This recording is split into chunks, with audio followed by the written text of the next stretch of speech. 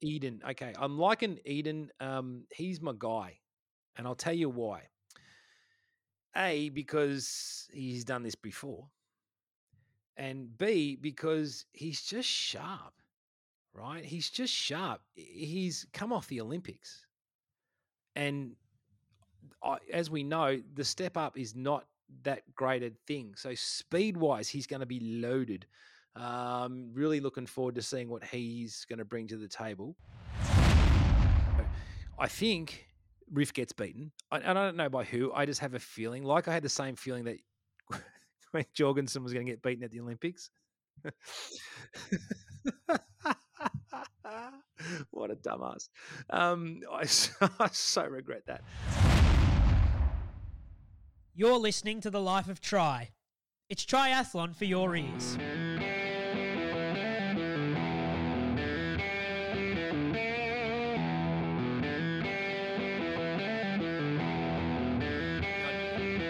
Not often that I'm right.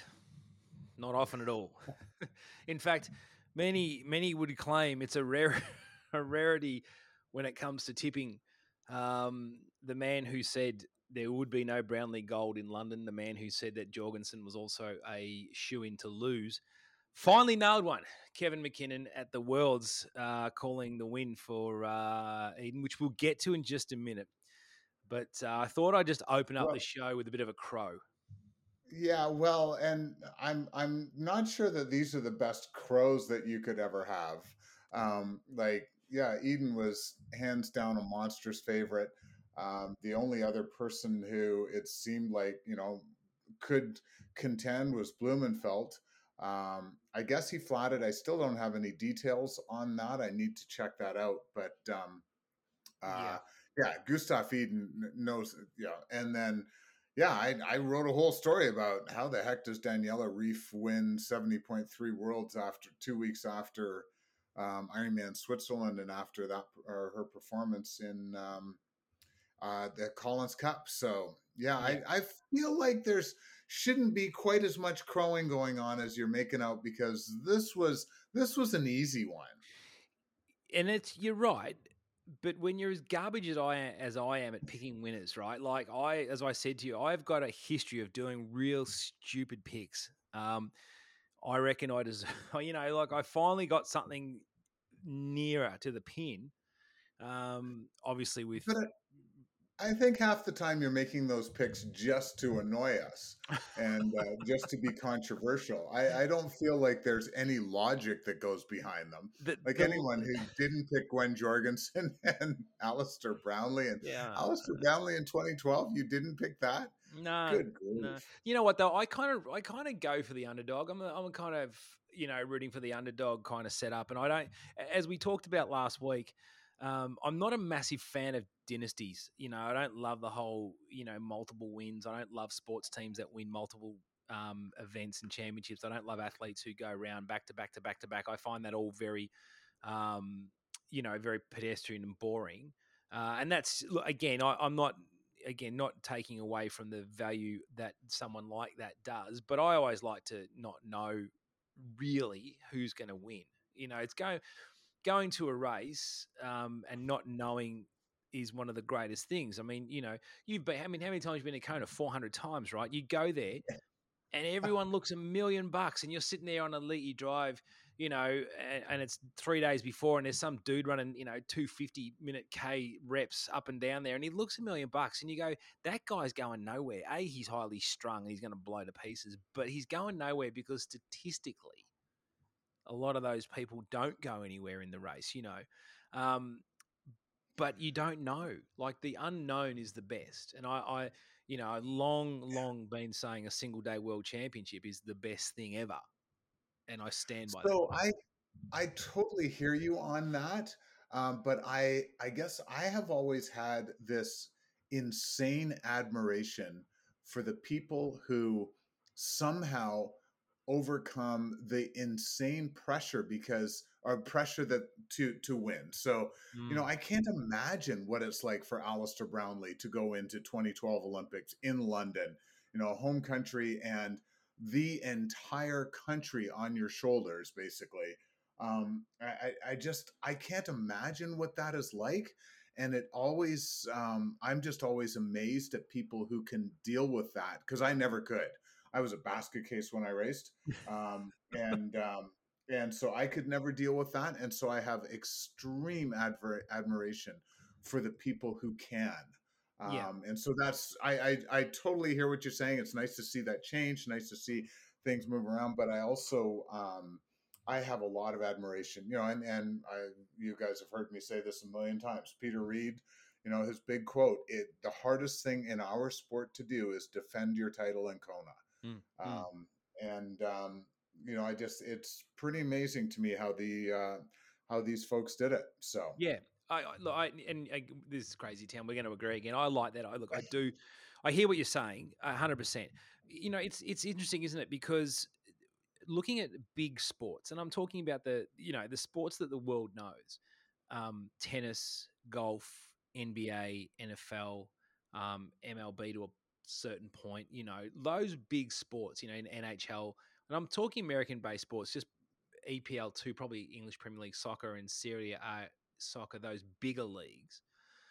Um, those guys and girls who play in that space, I mean that's every week, isn't it? I mean, triathlon and triathlon pros is a pretty sheltered lot, and they're not exposed to the world like these other athletes are. I mean, and you talk about the talent it takes to take that on.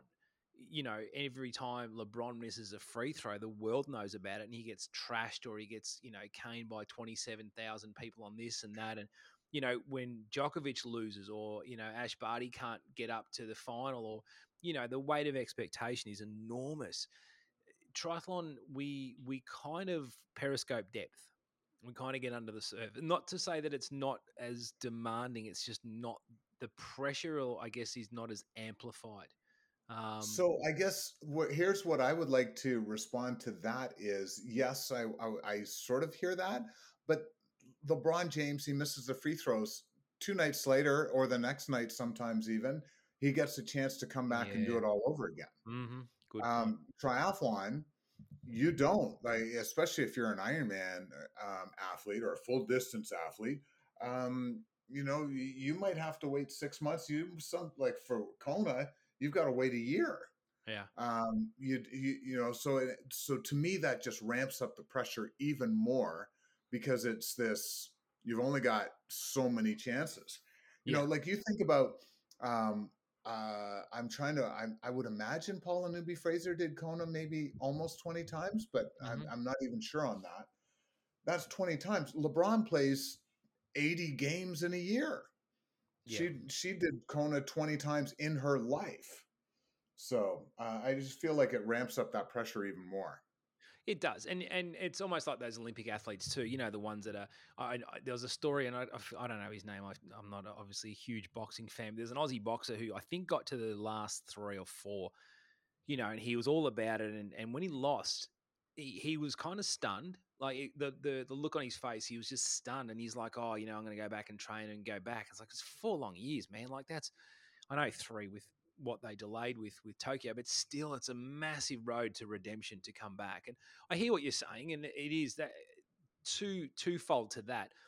A, triathlon never gets its superstars together often enough. That's a massive problem. I've always said that. Anyone who's heard me speak anything in the last decade knows that's my constant bugbear. The second thing is, yeah, you're right. We don't race often enough. To do an Ironman, you're not backing up next week PGA style or ATP style to do it again, or EPL style, where they might go to Europe on a Wednesday night and play, and then get back to their regular league game on a Saturday or a Sunday. Yeah, you're right. The road to redemption is long. Um, Amplifies the pressure 100%. Not diminishing too, before everyone starts jumping up and down. I'm not saying the pressure's not as great on Frodeno as it is on Djokovic. I'm just saying there's a shit ton more eyes on it for Yeah, Djokovic than it is for absolutely. Frodeno. And we know that. We know that. It doesn't diminish the athletic prowess. It doesn't diminish what he's doing or what anyone else is doing. But, I I guess it's levels, isn't it? It's levels of where things are. If you're in a stadium in front of 100,000 people, then everything you do is under a microscope. Whereas triathletes, or even like cycling, you see it too, because there's 400 motorbikes with 400 cameras, 16 helicopters following everything you do. When you make a mistake, it is amplified by, a lot. Whereas in triathlon, you can make mistakes to a certain degree. It's not as evident for starters. There's no timeout. There's no coaches. There's none of that. But your mistakes are yours, and you don't find that out until the post race, when athlete A says, "Hey, at this level, I should have done this," or "I didn't expect that," and that's when you find the real story, I guess. And it's an interesting one, isn't it? We look at different sports and how they are viewed. And triathlon certainly flies under the radar for a lot of things. But the one thing I wanted to bring up was an interesting little jar opened to this week, was that the Ironman CEO Andrew Messick was suggesting that Kona, if it does get to February and we're still in a world of hurt, they may potentially, and the quote was, take the race out of Kona, the world title. Um, Kevin, this opens up a Pandora's box. And there was a lot of chirp on the old social media about where it might go. What are your thoughts? So I feel like Ironman desperately needs to get this race done in February, which is why Andrew Messick is talking about this. So, you know, there was a very interesting update posted on the Ironman updates page about Brazil. And don't worry, I am eventually getting to answering your question.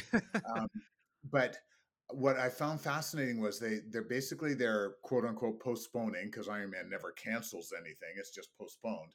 All of the races in December and January to later in 2022.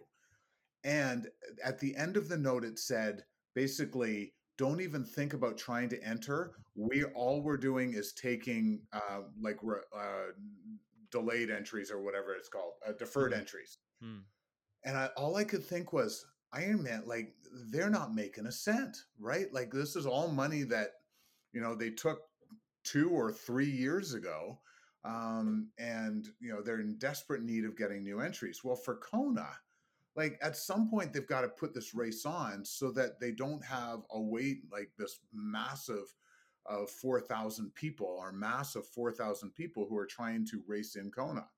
yeah. And, I know, when I started at Ironman, we were told 1,700, that's it, or 1,500, that's it. There's no more that'll fit on that pier. And then it was 1,700, and then it was 1,900, and then it was 2,000, and it was like, that is it. There's no more room. And now they're up to, I think 2,250 or 2,400.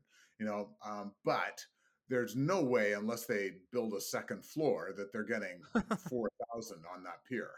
No. So they've got to get a race done. And so this is why they're now at the point, with Hawaii, and it's the Hawaii government's trying to protect their population, right? So Yeah, and they it's got a it's a crazy small amount of island. cases.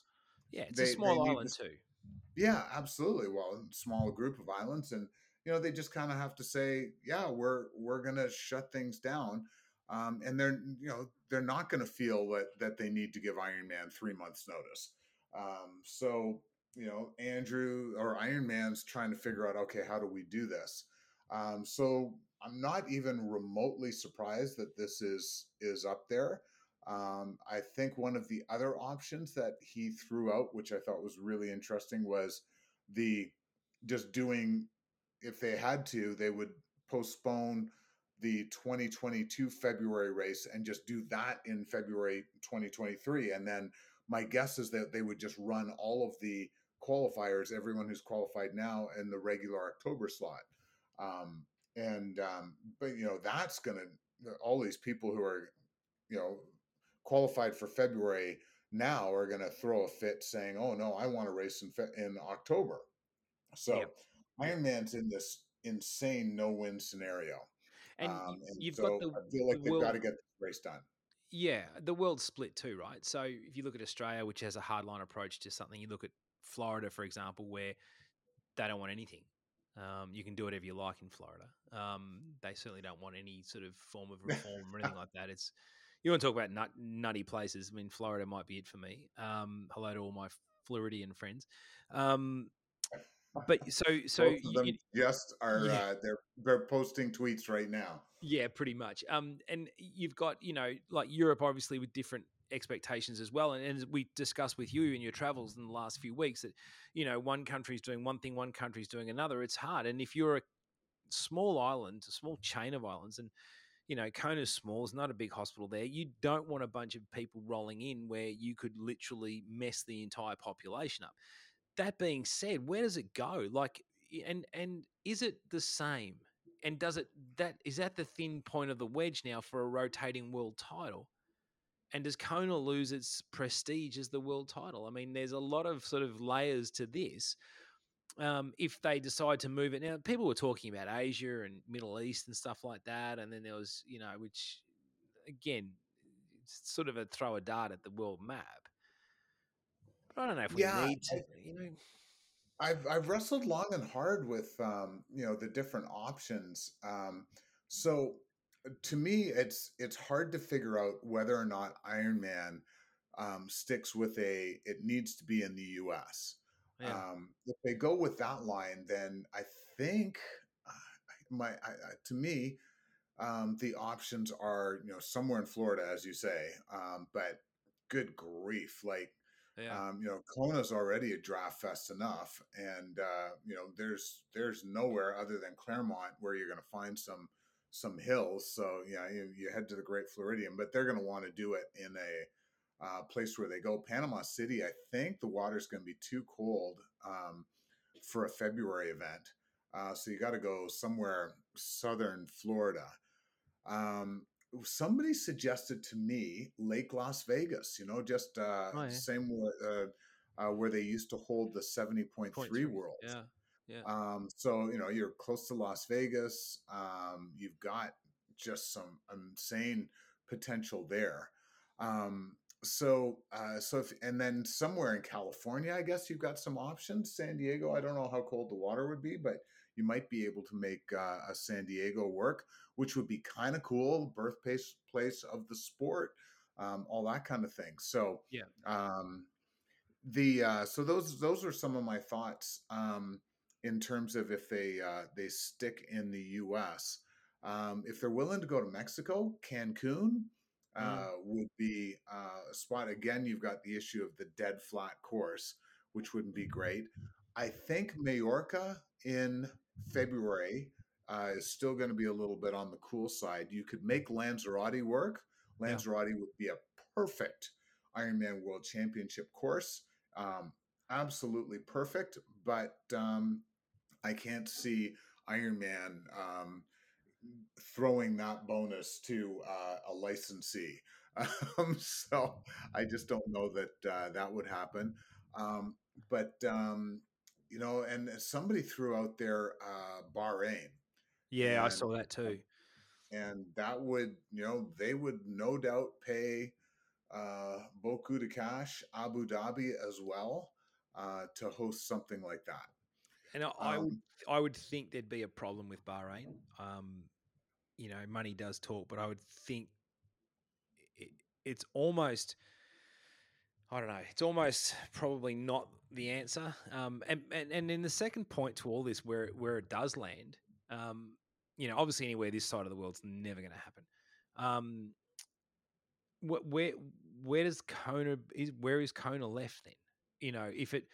If countries start bidding and start making this about a war chest, and they want to start putting money back into Ironman, does that mean that Kona is in jeopardy of being listed as a race, but the world title is like a traveling circus like 70.3? Is that model going to happen? Are we facing that now? And is that, do you think, in that, and again, we're none of us are within the walls of Ironman, but surely that's been discussed, is Kona it? Because as you said, is limited to a number of things. Kona, it's limited to field size, it's limited to capacity of people there. Yes, it does have all the bells and whistles of a very dramatic place to race. But, we are rapidly seeing a shifting movement in the sport of triathlon, and maybe this is another one. Yeah, I'm struggling to come up with a definitive answer on that. Yeah. Um, so my first thought is no, this would be a one-off. Coming out of a pandemic, the world's in a nutty situation. This is what we've got to do to just get this one race done, and then we're coming back to um, the roots and the heart and of the sport, and back to Kona. And because that is what separates Ironman from everything else. It's and yourself, like when people find out, oh, you're a triathlete. Um, yeah, have you done an Ironman? Well, yeah. Have you done the one in Hawaii? Like Yeah. that's what and this is what keeps Ironman going. The reason Challenge keeps struggling to sort of move up to that any higher level is because first thing Monday morning when people come into work and they want to brag about the iron or the race that they did. Hey, what you do on the weekend? Oh, I did a full distance triathlon. What the hell's that? Well, it's an Ironman distance. Oh, is it the one in Hawaii? Well, no, it wasn't the one in Hawaii. Oh well, and triathletes are vain enough that makes a big difference. They get So the Ironman logo tattooed on their bloody calf, mate, or on their body somewhere. You can't tell yes, me. You are 100% right, Kevin McKinnon. This is so perfectly analyzed on that point, is that's the jewel in the crown, right? absolutely, but so yeah, that's my first kind of thought. But money talks, Yeah. and Iron Man got sold last year, or yeah, Wanda, was it last year? And then Wanda sold it and um, took a monstrous bath on it. And the next owners are going to want to make their money back. Now they're in it for the long haul. I firmly believe that. That's what they say, and their track record in terms of companies is to keep stuff for a long time and build it. But at the end of the day, there is that build it, right? Like, so, Ironman, I don't know what they finally ended up paying, 385 million, 400 million, whatever. Let's just call it half a billion. They're not going to want to sell it for 200 million. They want to sell it for 800 million, nine Yeah. hundred million, a billion. And one of the ways that this could maybe be lucrative is with that traveling roadshow, and you turn into the Olympics, right? So Yeah. the IOC guys they're in for pretty much the highest bid. Like you come up with what's going to make us the most money. And that's where it is now, isn't it? I mean, the sport is evolving so quickly that this is I think it's a reality. I think it's something that really could happen. And I would be appalled if it did, because I think, Kona is just the perfect storm of what you want in a triathlon. It's testing, it is Yep. a great course, even though it does get crowded. But that marathon, there's those famed Elite Drive, there's Palani, the Queen K Highway, Digby Beach, all the Harvey Express, all the things that made this sport amazing live in Kona.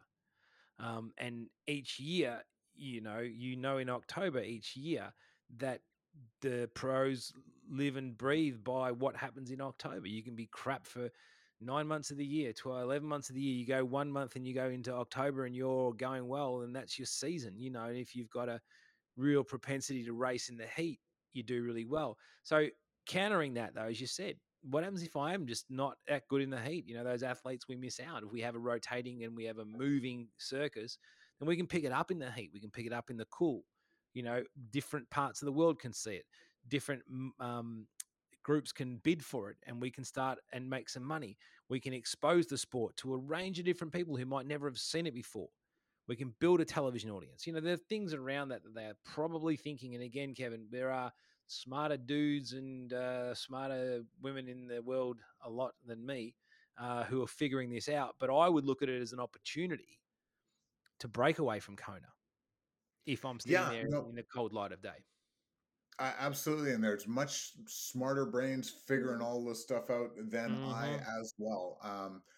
I still I'm with my first thought and your initial thought of, yeah, I don't see them moving away from Kona. It is their bread and butter. They know that it is, and it is what separates everything. So you're trying to come up with other championships, and in the other thing that I was thinking of as you were talking about all of this stuff and the rotating thing, they might need to keep things in Kona to differentiate themselves from a PTO who are going to have a moving Collins Cup. So it might end up being Kona is the logical thing to do as your differentiation. Yeah. You're the one brand that every single year you're coming back to the same place. Yeah. Um, And as the Masters, as the Masters does, right? Like it's always played in wherever that course is. in Augusta. Augusta, there we go. Yeah, Um, and but you don't change that stuff. Like I was saying, there's all these attractive options, but if you're sitting there with a winner, you don't get off that. no, It's the one race outside of the Olympics, right? And so for 3 years, it rules everything. It trumps everything. You get a win in Kona, and everything else pales. I'd imagine, but it does. I would think sponsors, and I would think what you can get from that commercially. It all pales with if you're winning in Kona, right? Everything else is just whatever. And I think that the sport needs Kona to stay put. It needs to stay where it is as a championship, um, because there is simply no better race in the world. And Roth gets close, and other races, have a go, but they're still nowhere near it. They're just nowhere near it. And I think Ironman would know that, and if I was on the board, I would be firmly against it. But we've given it a fair bit of oxygen. Who knows where it's going to land? It is put a pin in it, and we'll move on. Hey, while we're sort of talking a little bit about this, the whole idea of the calendar for triathlon. This is again a tiny little bugbear. I'll make this a small point, Kevin. Because we don't have a ruling body in triathlon, what we get is what we're getting sorry, now. World Triathlon. You're not Nah, familiar nah, with that nah, group? nah. They're not even near it. Nah, they're nowhere near it. Um, because they don't have anything to do with Ironman. They've got nothing to do with. I mean, I say nothing to do with. I'm talking about this glut of races. Challenge throws one up there. Then you've got PTO chucked one in there, and then you've got an Ironman here, and then you've got World Triathlon race. Like it's just all over the shop. It's just everywhere. At what point do you think are they going to try to look at syncing a calendar that makes the best sense for everybody? And is that me living in a dream world where I'm playing Enya, walking around a meadow with a jumper tied around my shoulders? So I think that they're already trying to do that. It's not happening at all this year because the pandemic has just thrown everything out the window. Mm-hmm. So everybody is like, we're putting our races on when we can because that's what we got to do. So Super League was like, we're going in September, and and I think there was a little bit of accommodation in terms of not obviously not trying to put a Super League event on around Edmonton, but I think that was more the athletes saying, "This is when we're available, guys, like Yeah. September." And But yeah, I think there is. I think World Triathlon has a little more sway and say um, than you're making out, simply because of the Olympics and because of the governing bodies. NGBs and that's um, where so many athletes get their start and actually are able to. It's not make a heck of a living, but at least get supported as they start in the sport. So I think there's a little bit of stuff there. But yeah, I think the challenge is going to be, and I think PTO is, um, you know, been doing a great job of kind of working around that and figuring out when they can do events, but at some point we're going to have that knocking of heads where PTO wants to put on the Collins Cup in a good time frame, and we could have some other things going on. Well, it's not good for the sport, though, is it? I mean, it's not in anyone's interest to put this, and I completely get what you're saying this year, because it is. It's like, hey, go get it on. It's, the world's opening up. Let's get this race done. But going forward, Challenge, Ironman, World Triathlon, PTO have got to sit around a big table, identify some marquee events, and see if they can come to a consensus about when they have them. Because it's not good for the sport. It's just not. It's depleting an already narrow pool, you know. And I think they've got to really look at that as a priority going forward. And the PTO have got to work to this. I mean, it's all great to be putting on the Collins Cup. That's all the shiny, bright stuff. The other stuff is digging into this sort of stuff and saying, well, what can we do for our members that gives them exposure to the best races, gives them the opportunity to race the best races, and doesn't clog up an entire calendar, where we've got 4 Yeah. races in a weekend. We're like, Jesus, and that's why you get shit fields, right? Because you've got 4 different races on, remember, and this has been going on forever. You get a women's field of 3 or 4 women, or you get a male pro field with 5 guys, of which 3 aren't even pros. They're kind of dudes who work at a bike shop most of the time, so you get crappy fields, you get low numbers, and then you get this because there are 16 other different races going on, or you get the one star showing up to a race, blows it to pieces, male or female, doesn't matter. And that's because all the other good people are at another race and spread across the whole sort of triathlon calendar. I think they've got to pull themselves into this and start working together a little bit better. I would, yeah, I think so. I sort of feel like the PTO has done a reasonable job with that because they're so member driven, right? So, you look at the board and, there's Lionel Sanders, there's Alistair Brownlee, there's Tim O'Donnell. I think Mirinda Carfrae is very involved. Like, so there's a lot of people who are going to sit there and say, October, like September, October, out of bounds, guys, because we've got to get ready for Kona. So you look at, the PTO so far, yes, they had to put the Collins Cup on in August, but that was just pandemic stuff. But they seem to be pretty set and determined to go for May.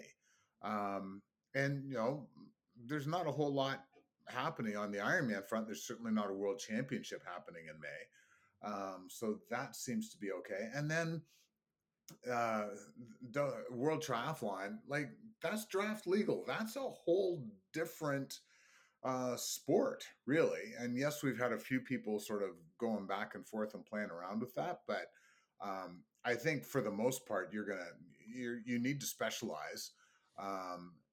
Christian Blumenfeld's managed to do both, but Lucy Charles, as well as she did in Leeds, and obviously could be a total Olympic potential person.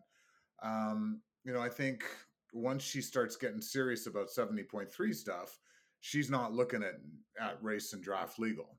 So, so I think that, those are 2 different worlds. So I think you've got PTO and Ironman who have to work together and figure things out. And then you've got Super League and World Triathlon who are going after the same athletes.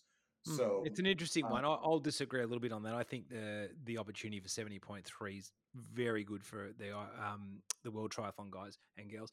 But in saying that, what's the likelihood of PTO and Ironman sitting down, having a frogurt, and chatting about it? It's not going to happen. I mean, there's a fairly distinct line between the two, wouldn't you say? Well, Ironman sees PTO as a competitor.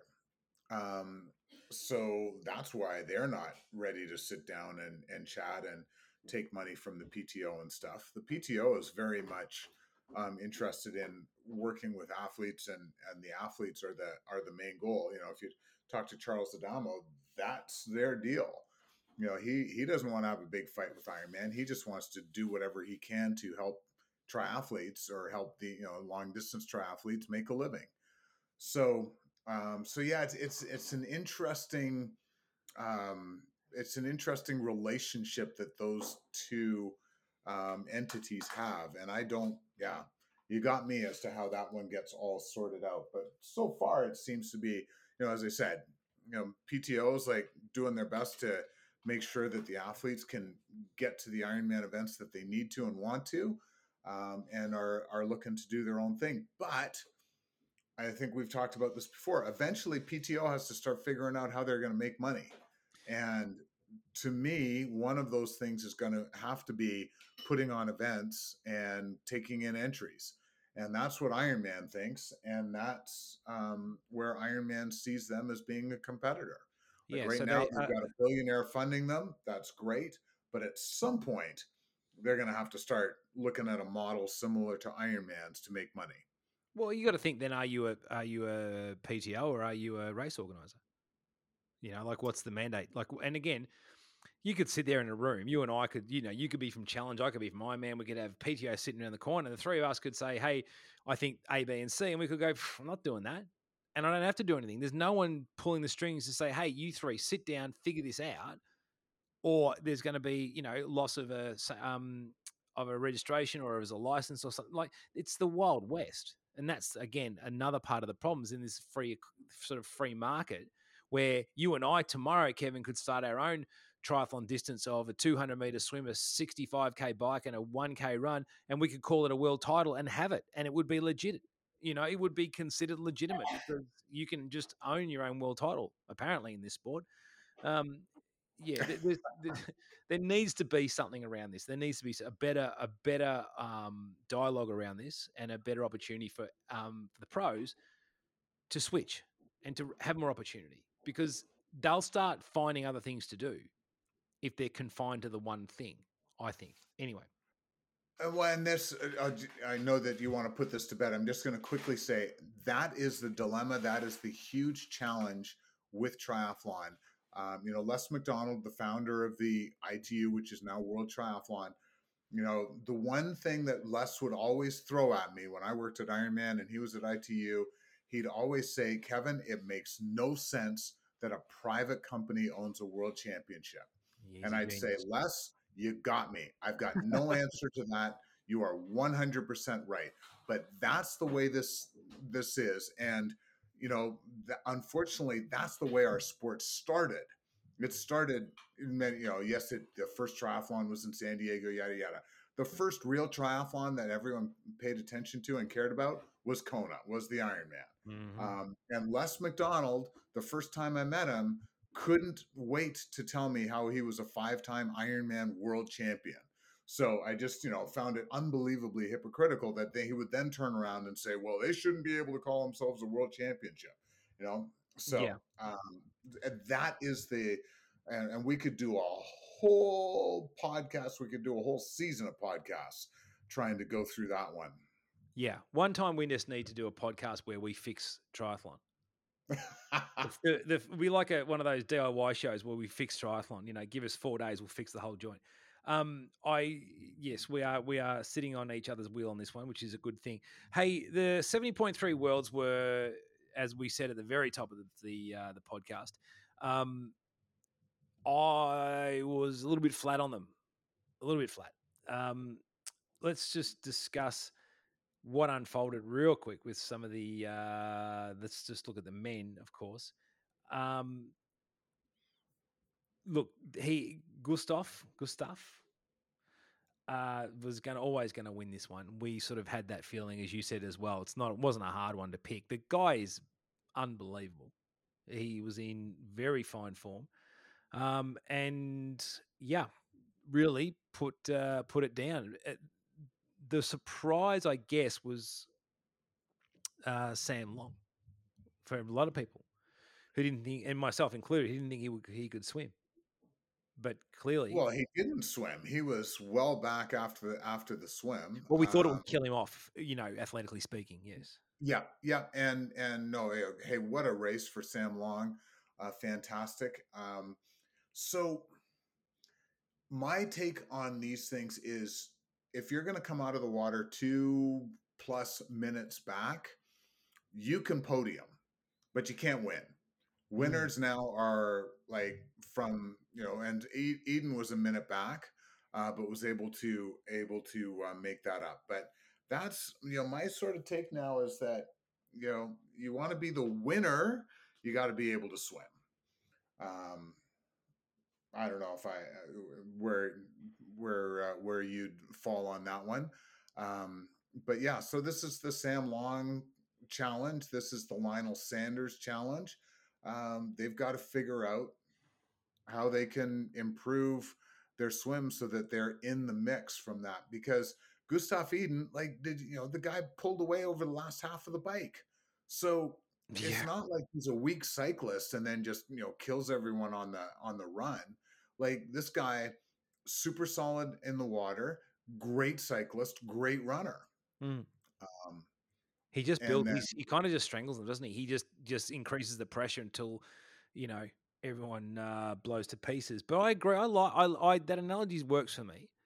If you're in a 70.3, there's not enough road in that half marathon for you to get it back because of how fast the Edens of the world are. You know, who can just rip off the blindingly quick half marathon and be done. In the Ironman, you have more of a chance to get that back because of the marathon, and weird stuff happens after that, sort of in that 28 to 35k zone. Like weird stuff happens. Anything can happen. 1 minute you're up and about, the next minute the piano's on your back or the gorilla's hitting you or whatever analogy you want to use. But in 70.3 racing, if you get the swim wrong, you use a lot of energy trying to get back, which Long was doing. And it was a credit to him for getting that close. I think it was 4 minutes, 3 minutes. He really closed it back, but it was, as you said, it was not ever gonna be his day. I never thought that was well, gonna. and at the end of the day, he lost time on the bike and he lost time on the run to Eden, right? Yeah, So yeah, clawed back to everybody else, but yeah, he wasn't clawing back to the win. And I'm gonna disagree with you on the Ironman front. When was the last time somebody won in Kona who was well back after the swim? And I think to me, you've got to go back to Sebastian Kienle in what was that 2014 he won. yeah. Um, Carfrey was the other famous one, wasn't it? 14 minutes. Yes, but and how far back was that, or what year was that? Was that 2015 Oh God, for that her was last win? dinosaur. No, that was well back. I reckon that would have been, So, yeah, a um, while. and before that, you had Chrissy Wellington, quite a reasonable swimmer. Um, so you've got to go, and then, and in terms of the men's, you got to go all the way back to Norman, right? So I think we're missing the thing here. It's become the rarity in the last 20 years where the weaker swimmers, the Zach attack, yada yada yada, people flying on through the bike. You've got to be there to be in that mix. But how many times did Yeah, we see Crowe Alexander run down Chris Lieto in 70.3? Or Terenzo did the same thing. yeah, but but Crowe and Terenzo, both reasonable swimmers. Those Not, guys, yeah, so you're talking about people pounding away on the bike, um, and that's great. But if you're expending an insane amount of energy on the bike and you can't follow it up with a run, so like Crowe and Lieto I think were pretty close out of the water, and then it was Lieto going bonsai on the bike and not being able to back that up with a run, yeah. right? So I think it's the writing is on the wall or on the table or whatever you want to say. Like you got to swim. It's pretty Yeah. simple. And Olympic distance athletes, the world triathlon guys, are just insanely good at that. Their ability to swim fast is ridiculous. They can just hold it at a level that the guys who haven't gone through that, and the girls, of course, but um, they just can't hold that level of swimming. It's just they Yeah. are insanely quick. And that's again, like you're saying, all those guys and girls who have come across it, just 70.3 to them is the swim's a joke. It's just how hard can I hammer this? But And then, well, look at. Hopefully, you're going to talk the women's race now. yeah, I'm just gonna quickly top five it with Eden. Now I'm gonna make these. I'm not good at these names, right? So Eden Long, the Daniel Beck, Beckegaard. correct. Mickey Tagholt in fourth, and one of your compatriots, Jackson Laundry, I should say. I'm going to Yeah, call him Jackson Jackson Laundry. Laundry was Yeah. so excited for Jackson. Just he's he's a great guy. And the last Worlds 2019 in Nice, he went over the side of the mountain. If you look at the picture on our website of him, I've got a shot of him. Jordan Bryden took.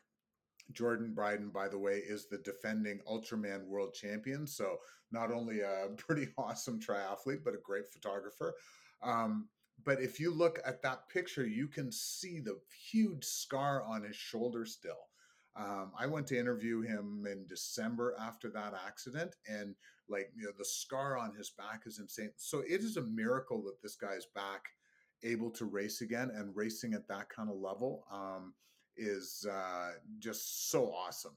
Great Mm. guy and wonderful to see somebody put that sort of dedication and work into coming back. Yeah, it's good to see new faces or unexpected ones getting up there in the women's race. Now, if you everything I see on social media, I believe. Let's put it there.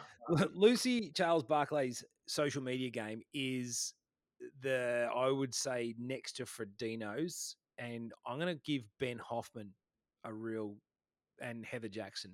They're my top group of, and also the Aussie crew who have got Corrupt working with them as well. That lot, they make really good stuff. But those, Sarah Crowley, definitely throw Sarah Crowley in that mix. yeah, they're really on it. And I think Lucy Charles Barclay and Frodeno and Hoffman are they're my podium for the moment. But they do really good stuff, and she's just dynamite. Like the things that she puts out, and how she portrays what she does is very cool. So I believed that she was in very good form. I believed that she was very fit because I saw it on social media, so it must have been true. She was dynamite though. I mean, it was her first, daylight second, and third. The women's race for mine is a lot more interesting. Obviously, you've got Lucy Charles Barclay flying around the course. You've got Daniela Riff not, and people are saying that she's ill still. She's come off, as you said, top of the podcast. She's just come off an Ironman. How you are not just blunted is beyond me. Then you've got Metzler coming in second, and then the wonderkind of Taylor Nibb on the road bike still. The footage of her on the road bike's nutty, as you like to say, you crazy Canadian. It's just bonkers that she doesn't, that she runs that. I love it. It's just march to a beat of your own drum. Kat Matthews and Emma Pallant. So Great Britain grabbing 3 of the top 5 spots, solidifying them as, I think, the dominant world force in triathlon at the moment across a number of different areas, the UK. But it was all about LCB, who doing what she does so well, and that's delivering on that potential we knew she had. Yeah, well, and fastest swim of the day, fastest bike of the day, fastest run of the day. Unbelievable. Yeah. So, yeah. And yep. I don't think she was ever, we talked about it last week in sort of previewing, but I don't think she was ever, it just didn't seem like it was ever hers to lose. It was hers to lose, sorry. And she was never going to get headed. I never thought she was going to get headed.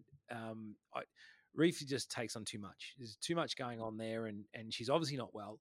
Daniela Reef is not herself, absolutely, and the bubble sort of, I don't know if it bursts. Like Taylor Nibb gets third and stuff, but like Lucy did a great job of never letting Taylor Nibb get in the mix.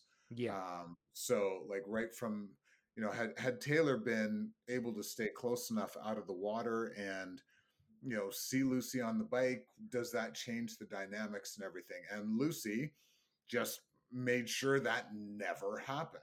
Yeah. So, I love but that. and we talked about this, I think last week. Lucy just set everything up this year for this to all happen. Going to Olympic trials in the swim and doing the short course stuff, working on all of the all of the things that she needed to go after the 70.3 world title.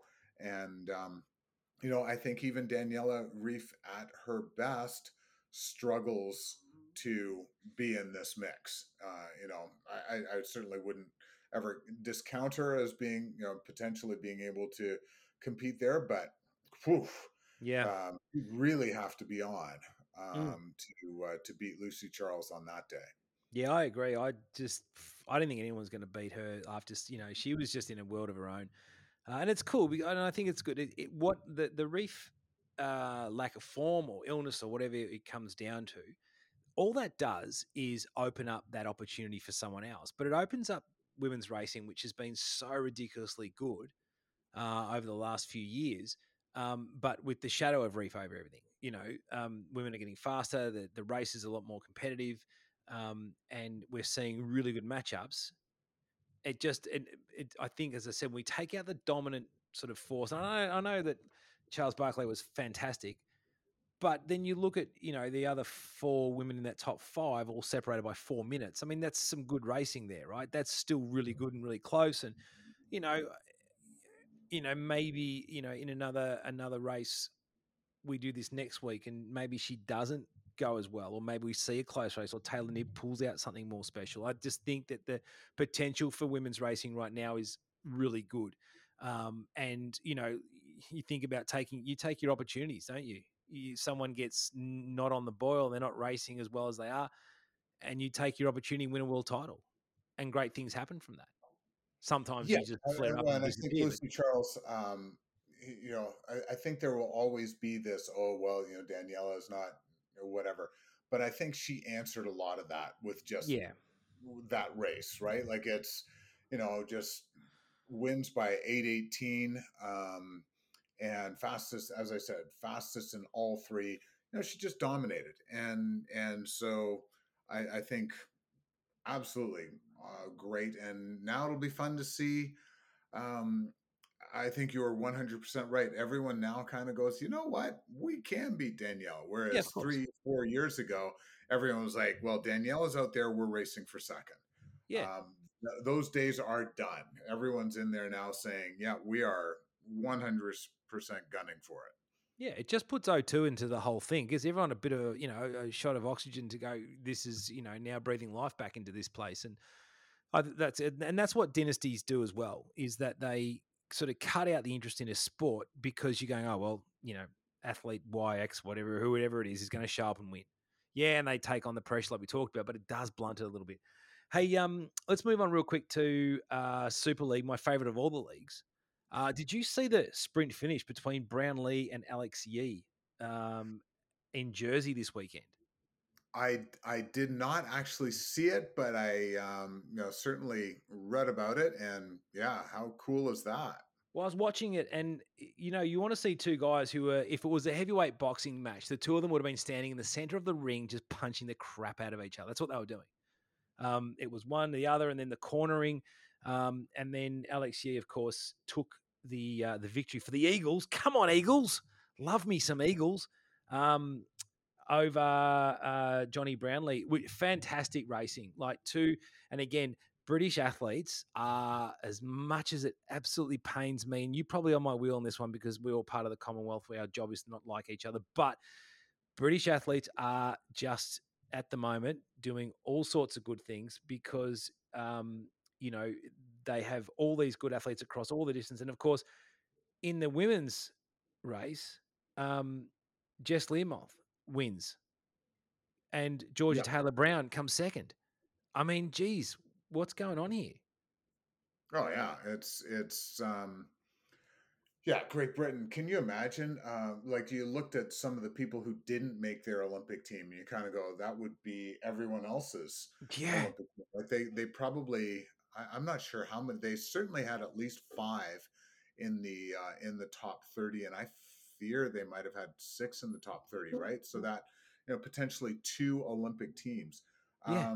Yeah, Well, I can, they're I can recall Kevin back when, way back when, swimming with this dude who was the top 10 ranked in the world in breaststroke, and he was the fourth wheel on the Australian team.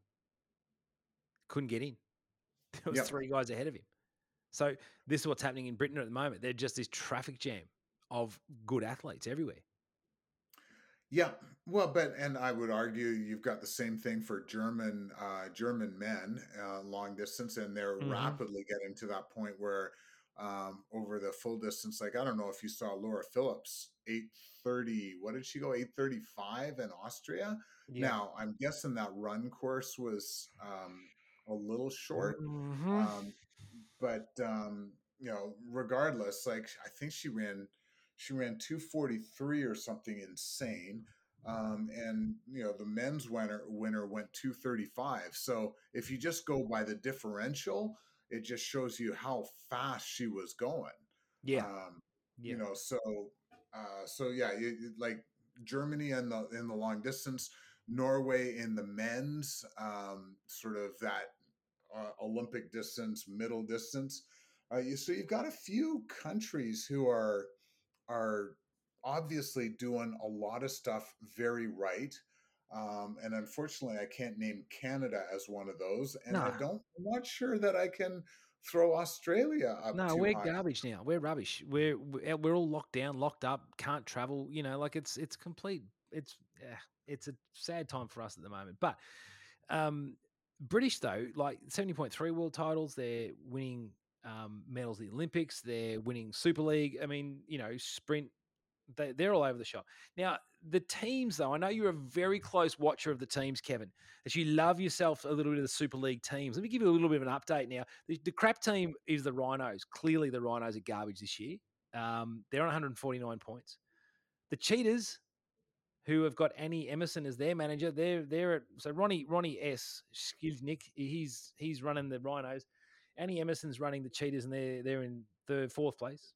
Then you've got your Sharks, Michelle Dillon running that lot on 189 points. Chris McCormack is running the Scorpions, who are coming second on 197, and the Eagles and Tim Don is heading up that lot are on 275. The Eagles are braining everybody at the moment. So now I've been actively sort of, wondering, asking some friends who've got some kids and saying, hey, do your kids run a SLT Eagles shirt or a SLT Sharks shirt, or, are they getting into the gear and the caps and everything else? And I'm not getting much from that.